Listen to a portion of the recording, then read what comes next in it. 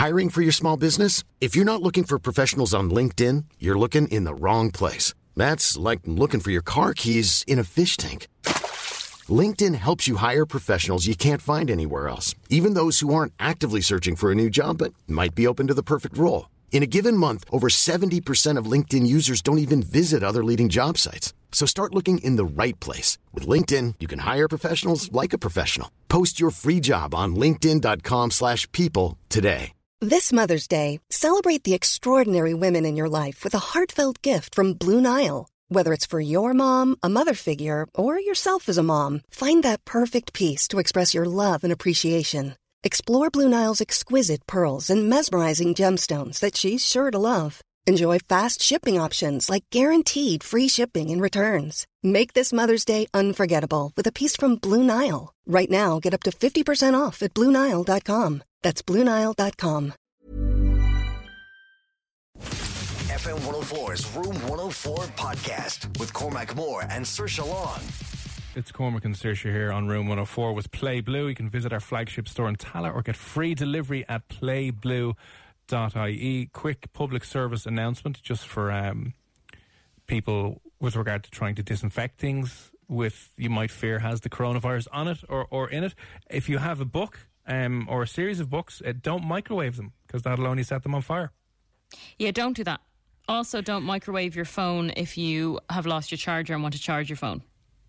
No, these are all very, very bad things. So somebody, a Dubliner out in Dunleary Rathdown, returned their book to the library after microwaving it, thinking that was the smartest thing to do to try and get rid of the virus. I understand the intention behind that. You want to make sure it's safe, and you obviously can't use alcohol hand sanitizers on it because you'll destroy the pages. You'll get all soggy and disgusting. Maybe you thought the next best thing was to throw it in the microwave on, I don't know, defrost for 60 seconds.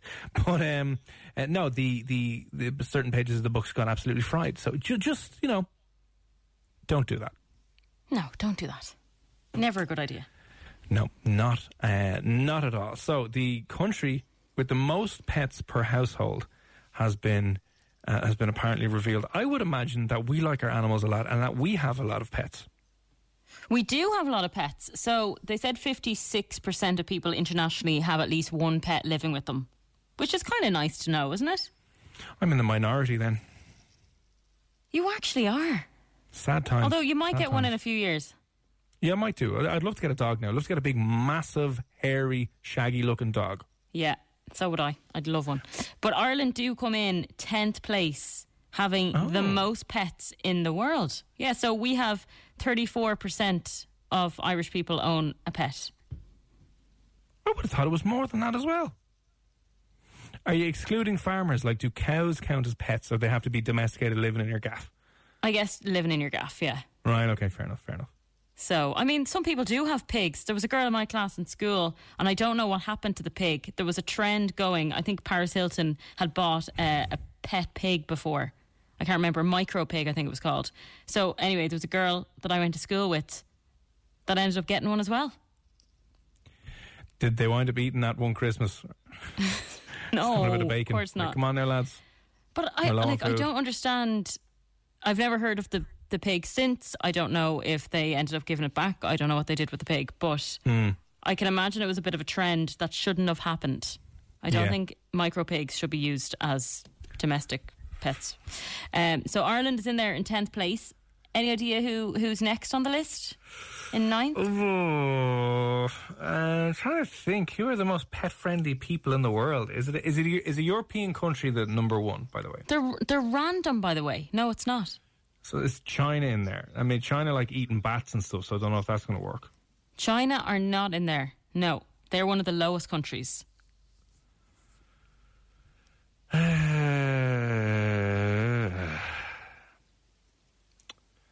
I've no idea. I'd say the United States are in there. They're like an old dog, don't they? They've come in 3rd place. So 70% of people in the States own some kind of a pet. Hungary is in 9th place. Right. With 40%. Portugal, 47% of Portuguese own a pet. Lithuania is in 5th. Is in there. And then in 5th place, we've got Poland, Romania, USA. In 2nd is Russia. But Who has the most pets in the world? Oh, that's a weird one. I don't even know where to start with that. That's such a random mix of countries there. Okay, who's the most pet friendly? Who's the most pet friendly country in the world? 087-679-7104. Which country, I suppose, has the most amount of pets per person? Let us know. 087-679-7104. Micro pigs were a scam. They grew up to become big old porkers. Did they actually? Were they just selling like baby pigs to people? Is there a name for a piglet? It is, isn't it? It was obviously a baby pig, isn't it? Yeah, piglet. But there was such thing as a micro pig, which meant that even fully grown, they were tiny. Genetically engineered to be tiny. Yeah, micro and people were buying them as pets. Miniature pig, known by other terms, is used to refer to the small breeds of domestic pigs, such as a Vietnamese pot-bellied pig. Oh, so they're actually they wind up being tiny. Although I imagine some Irish people try to get away with it and kind of going, yeah, that's a micro pig there now, sell you them, and then you go back and it's like, oh, good God. But she used to bring her for a walk. Who, your friend used to bring her pig for a walk? She used to bring the pig for a walk. No, I wasn't friends with her. She was in my class in school, but I'd see her walking her pig. Oh, for God's sake. Was she bullied? Because that's just asking to be bullied. No, well, she was, we'd probably left school by the time she got it. We would have been maybe 6th year, or maybe she would have been in college when she got it. But Dave asked, is Babe not a micro pig? Was Babe a micro pig? Good point, actually. Yeah, Babe did look a bit small. And I do remember Babe being quite cute. And pigs aren't generally cute, so yeah, I think it probably was. Good observation there. Well done, sir. 10 points for you. I don't know what you win. 10 points for you. Okay, so second place is Russia, you said. Russia, yeah. Okay, if you think you know what it is, the pet-friendliest country in the world, the greatest proportion of people in the country who have pets, which country is it? Russia's in second place. A couple of guesses that have come in here. I don't want to really read that one out in case it is right. But sure, we will. Luke, what's the story? How are things this evening? He said Alaska because they love their huskies. No. No? No, it's not Alaska. Is it a cold country? No. Is it a densely populated city country? Possibly. City country. Let me see. Who loves their country? Who loves... No, I would never have guessed this. I would have. Or they would have been like, is it Canada? No, it's not Canada. It's not America, Russia, Canada, where they're in 10th place. And the UK hasn't been mentioned. Is it the UK? No, the UK actually were much lower than Ireland. Yeah. They can barely look after themselves, let alone animals. That's it. And pets. Yeah. Okay, we're just looking for the country with the most pets per person, I suppose. Or, yeah. Anonymous, please, we will not mention your name, do not worry. We had a micro pig years ago. I had to check for mites. We had to do skin scrapes, and my dad said we had a pig in for pork scratchings. I don't know if I get that. But you had a micro pig years ago. I need to check for mites. I didn't think people actually had them. Bar that girl, I did not think that they were going to catch on. Maybe this girl is your friend. Maybe not. Amy thinks it's Australia. That might, well, unless it's pet tarantulas that are crawling into your gaff at night. Is it Australia? No, it's not Australia, no. I would have thought that was a good one. And then this has come in a few times as well. From Paul, what's the story? Thanks for the message in. Paul has said this, and also Lucian, I think, is this. Lucian has said this as well. So they have both said Japan. No, it's not Japan. I was about to play. No, we can't play that. We cannot play that, no. Go on, so let us know. I'll give you a big hint. Go on, give us a big hint. It's located in North America. What? It's a city.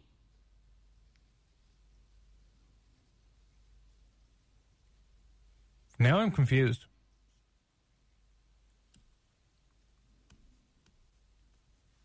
I thought we were looking for countries. Pacific Ocean. I don't want to give it away. We spoke about it last week, actually, about a place that would be cheap to live. I was going to say Hawaii, but Hawaii's a... Not Hawaii.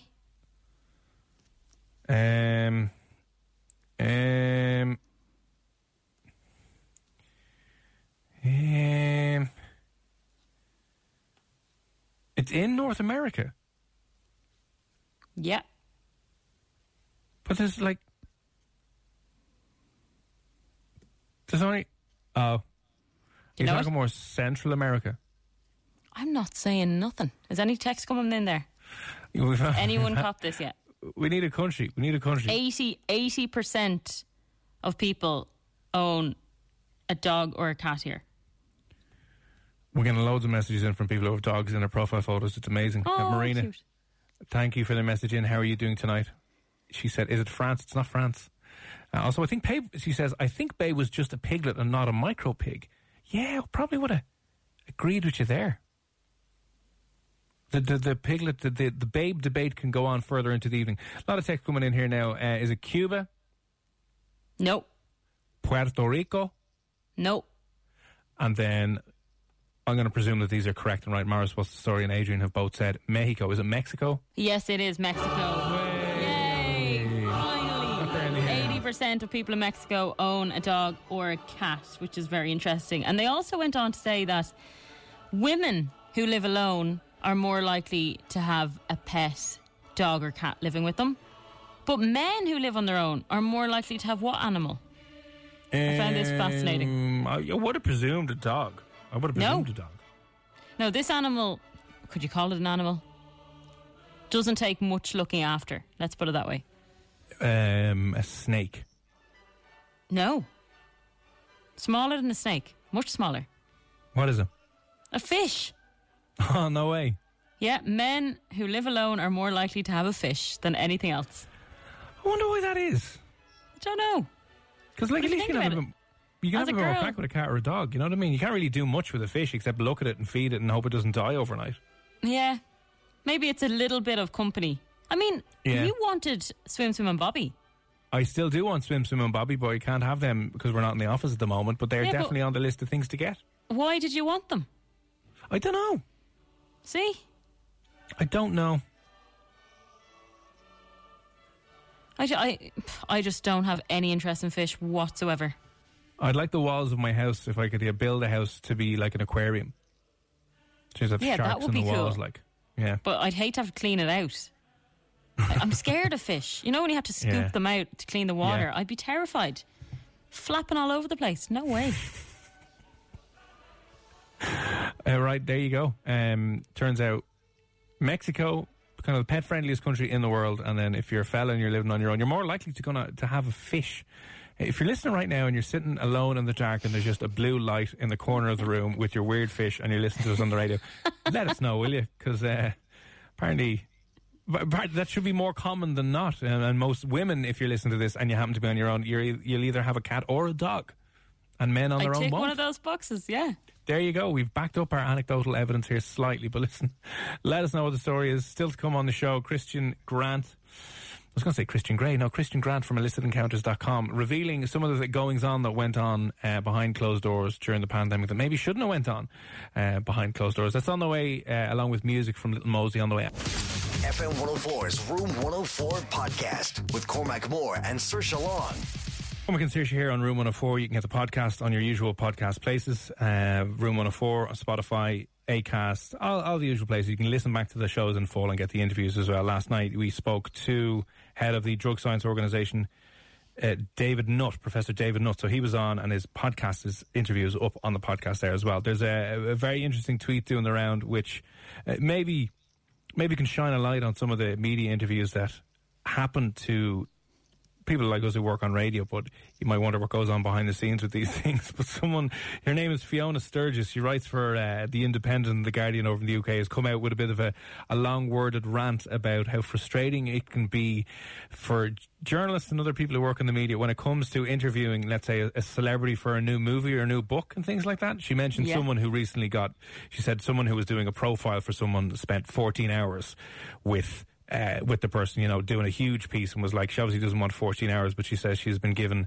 and had to fight for 20-minute interviews with different celebrities, and that there's, you know, they're useless and they're pointless because you can't really talk about anything other than try and get sound clips. But I remember doing interviews with people, and you will only be given 5 minutes. Literally, their PR will say, you've 5 minutes on the phone with this person, and that is it. And as soon as you go over the time, their PR person is on the line, is always listening in to make sure, one, you don't ask anything inappropriate, but two, they just cut you off at the time and be like, sorry about that, now see you, bye, good luck, that's it, the next interviewer is on that the person has, you know, got to speak to, and they'll speak to hundreds of journalists every day. So it is funny because they wind up sometimes being the most boring, bland, terrible interviews of all time. And it's not our fault. If you're listening to this and, you know, you hear celebrity interviews with people and like, there's just the same trope and the same crap coming out all the time, it's literally because they're only allowed to talk to you for 5 minutes. This person was kind of giving out about only having 20 minutes. That's nearly a joy to have 20 minutes. But on top of that, you work in somewhere like radio and TV. Sometimes you'll only get 5 minutes. Sometimes you have to cut that 5 minutes down to 3 minutes as well if you're running out of time on a show, and it can just make it. It's nearly pointless for everyone involved to have to bother your arse to kind of go out and interview them in the first place.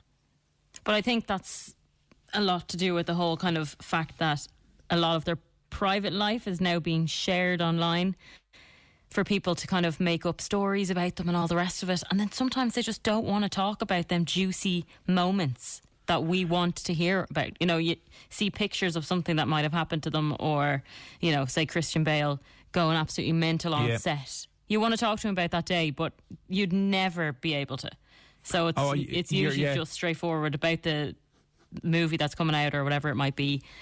Surface level, I would say. Oh, completely. It's so generic. On the one hand, I used to hate doing them because, as well, you know, they've given the exact same answer to absolutely everything, and they're just like your mind. Imagine, like, literally, some of these actors and musicians have to have like 100 interviews in a day. Can you imagine? Each one is only on like 5 minutes, and you're just there going, my God, yeah, no, it's great.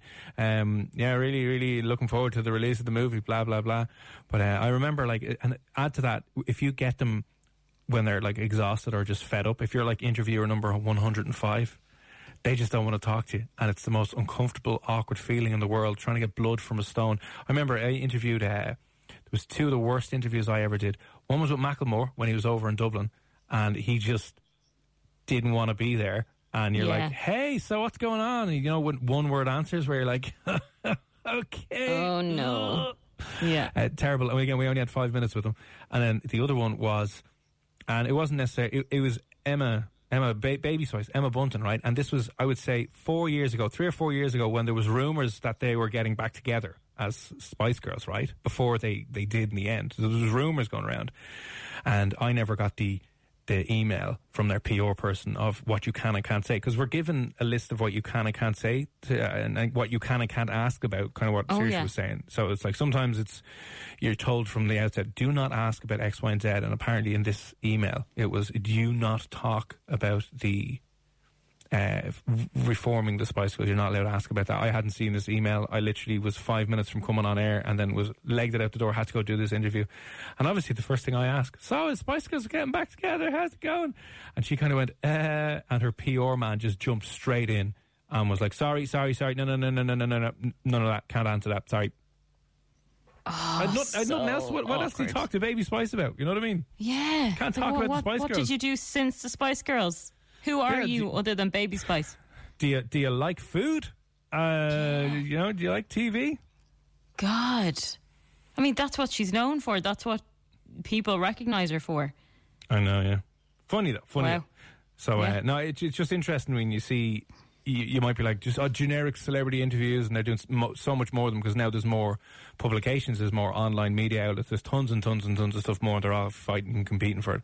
But everyone's getting like 5 minutes, sometimes less. And you're wondering why. You're like, we're not getting really anything meaningful out of this. It's because you've so little time. They've been interviewed by about 1,000 people, and they just don't care anymore. Yeah.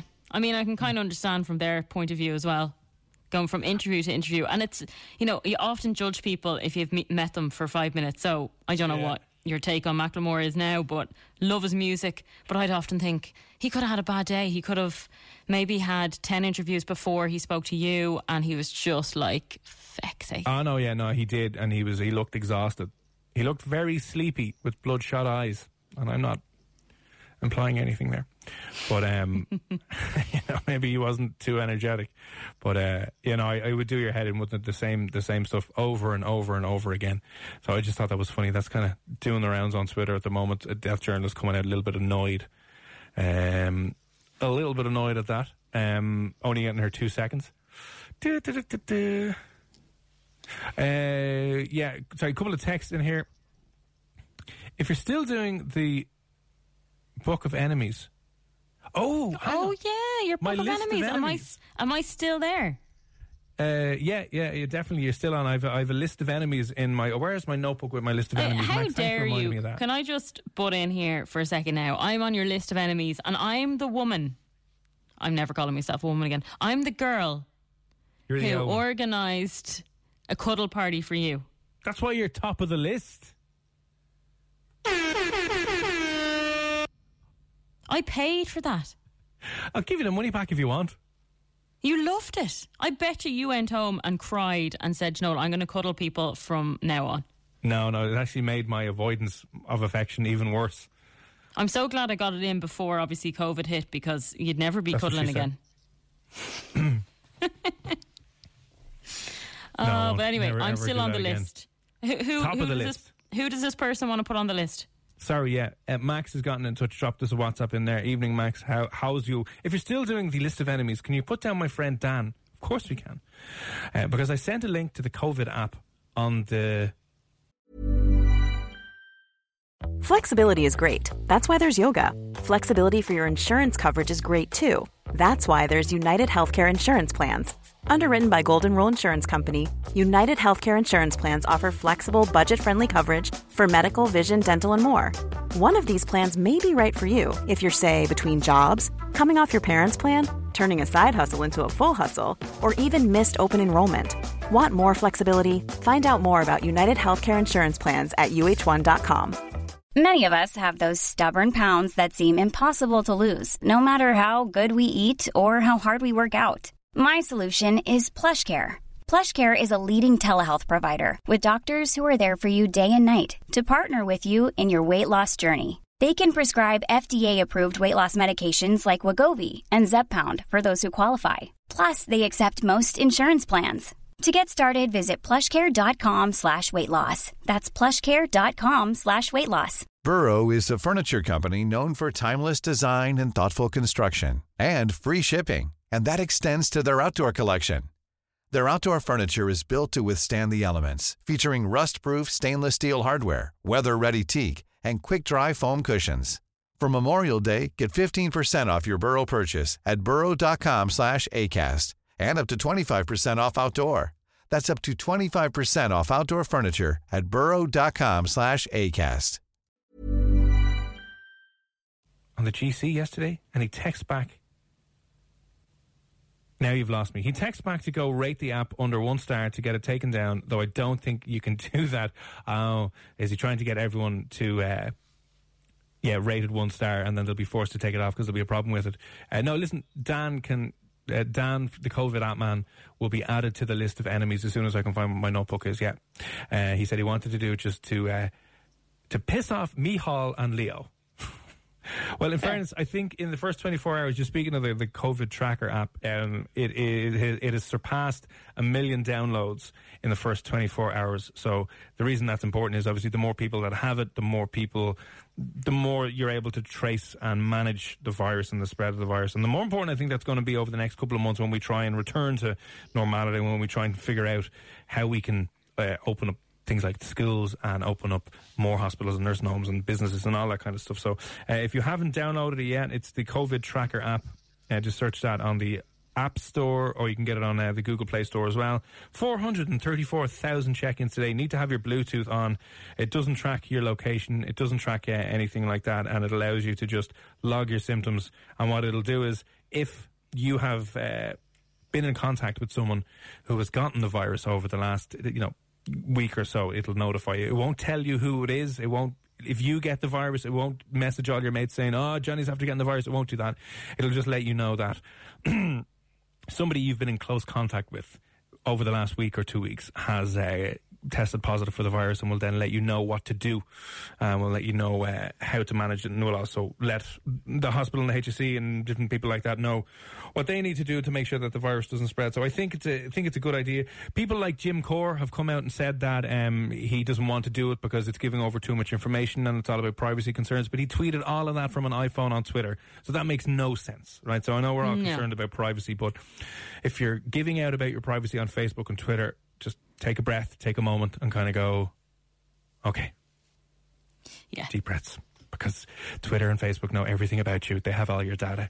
They have all your data anyway. So this one is fairly transparent on the whole GDPR thing, and keeping your information as private, as anonymous as possible. And I said it's there to try and figure out how we can stop the old spread of COVID-19, which is kind of wrecking everyone's lives at the moment. But fingers crossed, it will be moving into phase 4, moving out of phase 3 anyway in the next week or so, next couple of weeks. So fingers crossed. And more information, by the way, COVID information up on fm104.ie, by the way, so you can check that out. Still to come on the show, we're going to be talking to Christian Grant from Illicit Encounters about, one, how now that the pubs are back open, your beer goggles might be coming back on and people might be regretting hooking up with people they may not find attractive when they're not sober.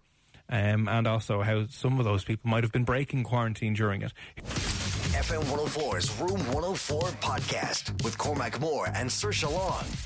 It's Cormac and Saoirse here, and as we know, we're slowly edging out of lockdown. More restaurants and pubs and bars and things like that are opening back up. Fingers crossed. On the 20th of this month as well, the rest of them will be opening back up, normally not under, restaurant licenses as they are at the minute. But what does that mean for you and other people who might be going out? Well, it means that the beer goggles might be coming back on and people might be hooking up with people that they usually wouldn't. But what's the stats on it? I mean, this is the thing. I'm not even going to ask you, Saoirse, if you've ever hooked up with someone that you didn't. I think we all have. I mean, alcohol lowers your inhibitions and makes it a little bit more fun and playful. But we're going to see, I don't know if there's going to be a positive or negative return, but we will be seeing an increase in people hooking up with people maybe they're not all too mad about. Well, do you know what? I've definitely done this and kissed people. Thankfully, I haven't gone as far as sleeping with them, but I've convinced myself the night before that he was really hot. And then you'd add him on Facebook or Instagram and realise, wow, you are not what I thought you are. So it definitely is a thing, and I have had friends who have sadly gone that extra mile, and imagine waking up next to someone that looks like Shrek. Imagine marrying someone because you were just too nice to tell them that you were like, listen, oh God. So listen, a survey of about 2,000 people over the last week or so, has a survey of 2,000 Irish people, has shed some light on the stats behind the beer goggles and whether or not people, even just coming out of lockdown and since the reopening of the bars have they been hooking up with people that when they wake up they're like, oh my God, no. Joining us now to discuss a little bit more about the facts surrounding beer goggle behaviour from illicitencounters.com, Christian Grant. Christian, how are things? Very good. Thanks for having me on. Yeah, things are changing fast. I can imagine they are. Like, there was no encounters.com for the last number of weeks with lockdown. I'm sure people still snuck out without, where they could.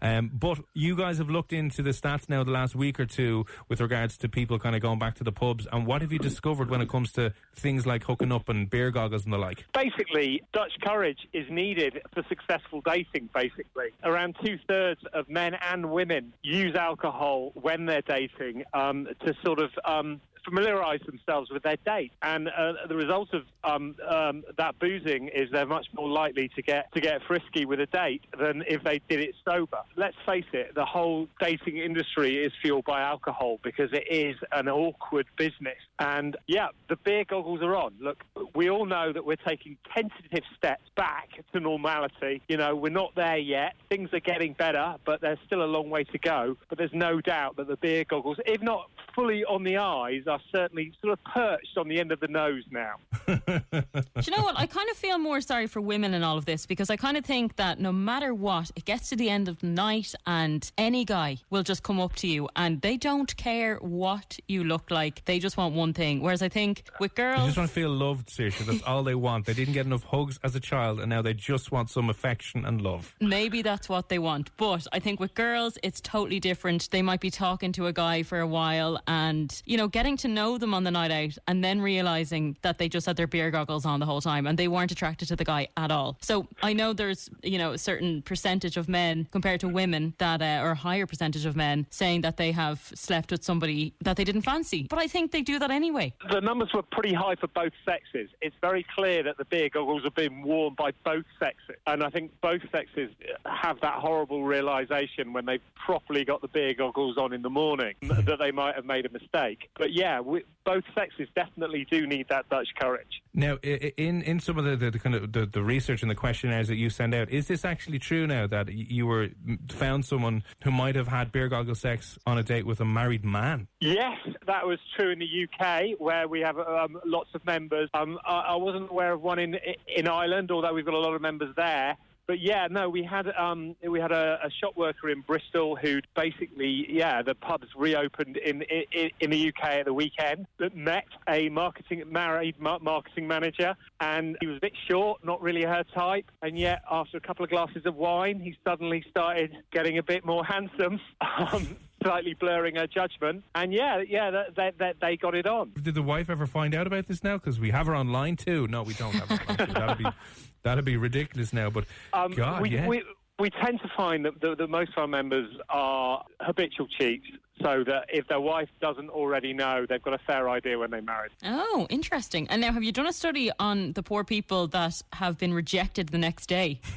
Now that's clearly, as we know from your earlier conversation, that's not from personal experience. But yeah, I think, you know, a lot of us have probably been on the receiving end of that cold shoulder, and it's not nice. And you like to think that it's got nothing to do with the beer goggles, but clearly a lot of people are the victims of that. We haven't researched it, but I'm sure there's some interesting stats to be had from it. From obviously the website Illicit Encounters is set up to kind of, for people who want to be a little bit bold and naughty and maybe do immoral things sometimes. But did you notice a surge or a decline over the lockdown in activity or sign-ups? Look, if I'm honest with you, COVID is an awful thing, and I don't in any way want to trivialise it. But as we all know, the stats show that the majority of young people who are healthy with no underlying health conditions don't have a great deal to fear from it. That is largely our core membership, so that after the horror of the first few weeks when we were all getting the grips with this crisis, you know, our core membership realised that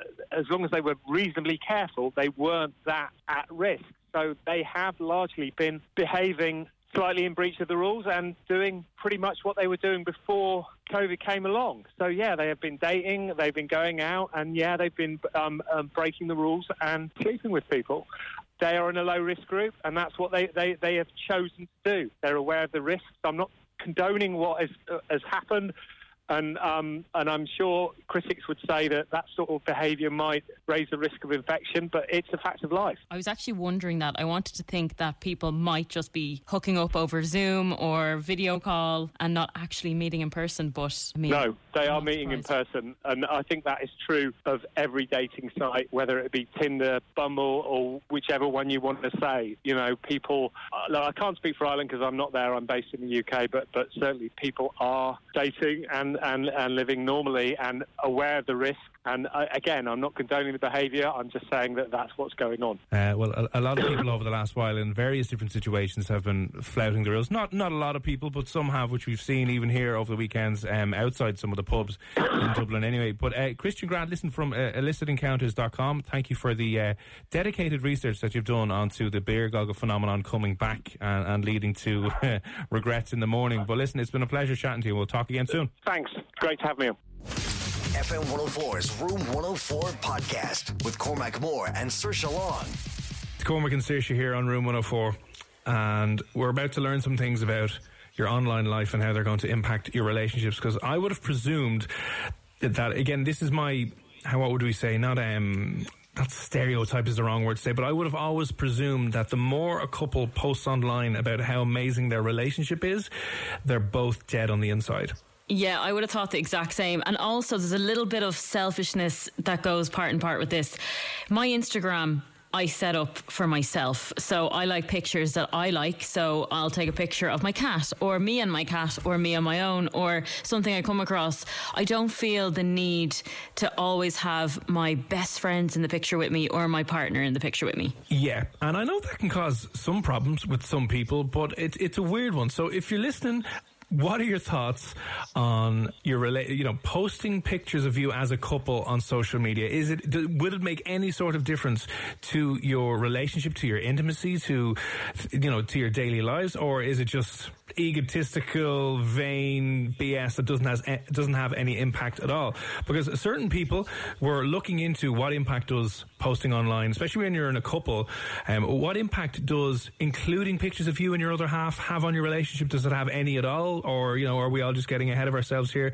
So to explain more to us about that study and to talk about their findings from the University of Kansas now, Omrit Gilat joins us. He was a professor of psychology. Professor, how are you, sir? I'm great, all considering.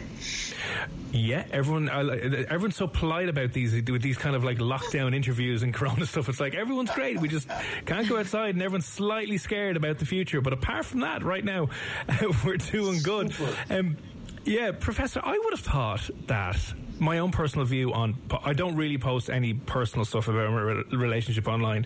One, maybe I'm just an egotistical maniac who doesn't want to give any attention to anyone else. But two, I just don't see how it could have a good outcome to put maybe so much stuff online. But your research maybe found something slightly different. Well, it is slightly different, but our motivation to study these things is to try to understand actually what's happening with this virtual living. I mean, now more than ever, right? When we did the studies, obviously no one thought about the pandemic and no one thought about this virtual existence. But we were still kind of wondering what happens when all of these relational processes are taking place online. How is that affecting your relationship?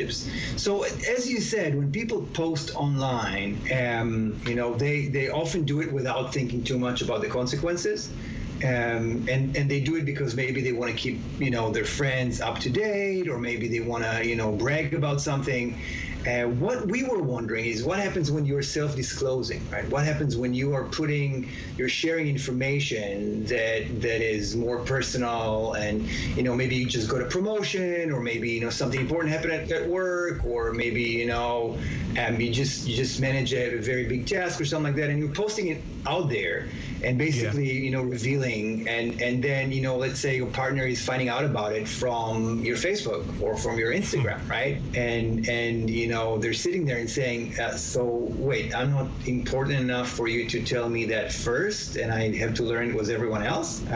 So what we're saying is not so much that it's necessarily good or bad, but that there are going to be consequences, and we need to keep that in mind. That if you are, if there is something important and something that is kind of revealing and personal, you might want to tell it to your partner first. And by partner, we talk very broadly, right? So it can be your romantic partner, your family members, and so on. Yeah, I just don't understand why you would feel the need to tell them first. Like, there's a lot of things that I have posted online. Maybe it might have been passing my driving test, or something else similar, where I might not have rang a partner, or I might not have rang my mom, because I know they'll all probably be on Instagram anyway, and they're going to see it within the first 5 minutes. So Hang on, it's Saoirse, would you hassle. not take time out of your day to just before you do that tell the important people in your life, here's how I got on, instead of releasing it to all the other plebs that follow you? Not really, no. A lot of things I wouldn't, but at the same time, I'm very much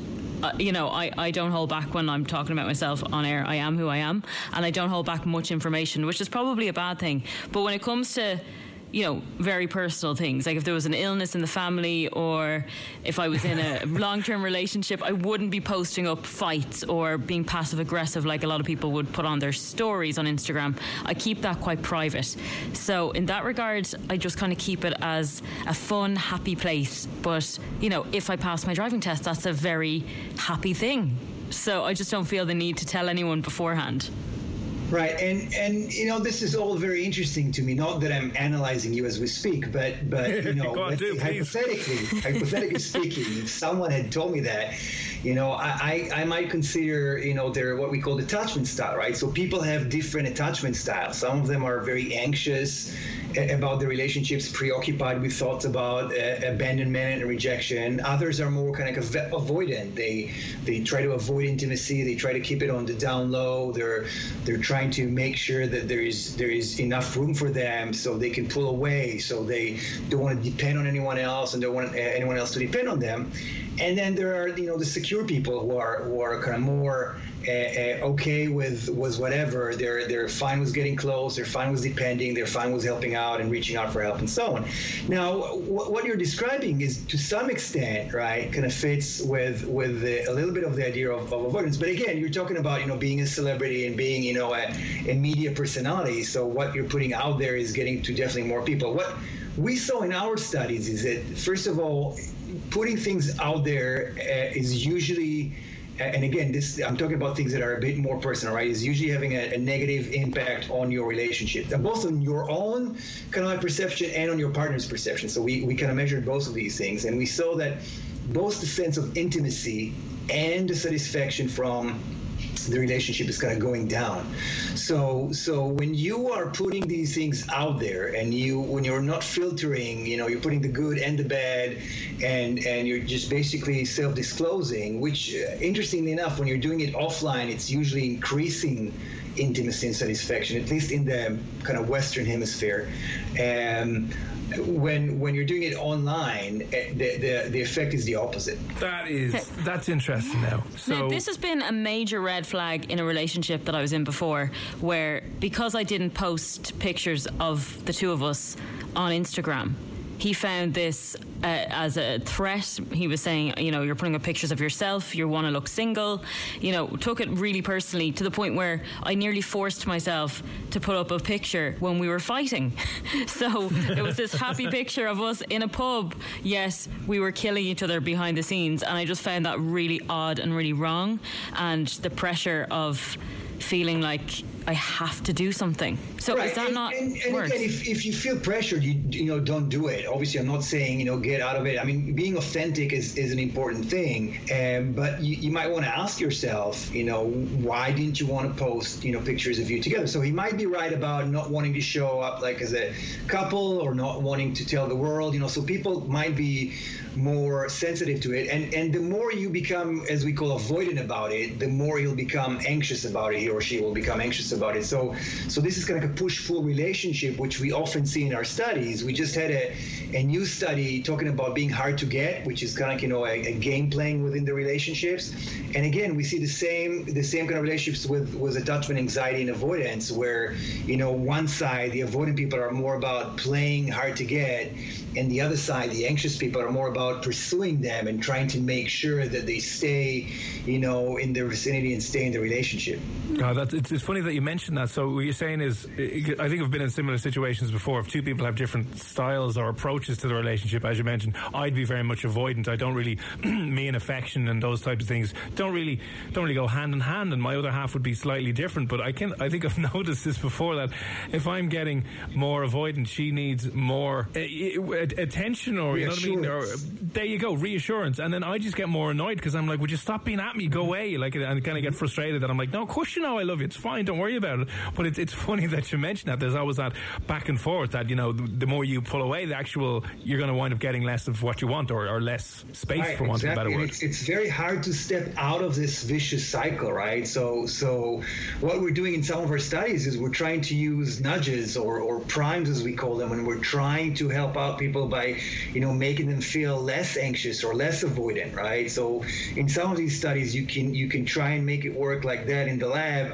Obviously, there are other options like, you know, therapy, or if you happen to find the right partner that gives you the sense of security, all that is working great. Yeah, I just find that, you know, you're your own person, and you should really be acting in an independent way. You shouldn't have somebody, you know, feeling anxious because you're not showing them off on social media, and surely too much of that can have a negative effect as well. Right, and it's always, a balance between, individualism and autonomy, and you want a partner that they have their own lives, obviously, and have their own existence, and you guys can talk about it, right? That's the easiest thing to do, is to, to stay from the beginning, kind of like, these are my expectations about our online existence, and I can tell you that, my wife is on Facebook and all of these things, and I'm not, partially because I think that there are kinds of negative outcomes of that, but I don't actually, check to see what she's doing out there, and I don't care if she's putting pictures or not, but we kind of had this understanding, and, if you talk to your partner and tell them, look, this is who I am, this is what I do, this is how I go about it, this is not to say that I don't love you, that would make things much easier. So open lines of communications are super important. Respecting your partner, showing your respect, all of that is going to help. And then just getting back to the study that you were looking at on just couples who posted pictures of each other on their social media handles, was it true then that if there was a benefit to posting pictures of each other online for certain relationships? Yes. So we look at both friendships and romantic relationships, and the things that are a bit more extreme was romantic relationships, and so we found all of these negative effects, like the decrease in intimacy and in satisfaction and so on. But as soon as you have these shared posts, right? Whether it's telling a story or putting a picture or what have you, as soon as they're included, that takes away the negative effects. So it's as simple as that. By making them a part of your story, or tagging them, or even just talking to them first, that can take away all the negative impacts that we've seen. Now, is this to let other people know that you are in a relationship? Usually not. Usually this is about your partner feeling included, right? So it's interesting because when you're saying that, it kind of reminds me, we had a different study about breaking up, and we asked people, how do you break up? So people, for example, who are avoidant are just basically changing their status. FM 104's Room 104 podcast with Cormac Moore and Saoirse Long. Hey, it's Danny Pellegrino from Everything Iconic. Ready to upgrade your style game without blowing your budget? Check out Quince. They've got all the good stuff, shirts and polos, activewear, and fine leather goods, all at 50 to 80% less than other high-end brands. And the best part? They're all about safe, ethical, and responsible manufacturing. Get that luxury vibe without the luxury price tag. Hit up quince.com/upgrade for free shipping and 365-day returns on your next order. That's quince.com/upgrade.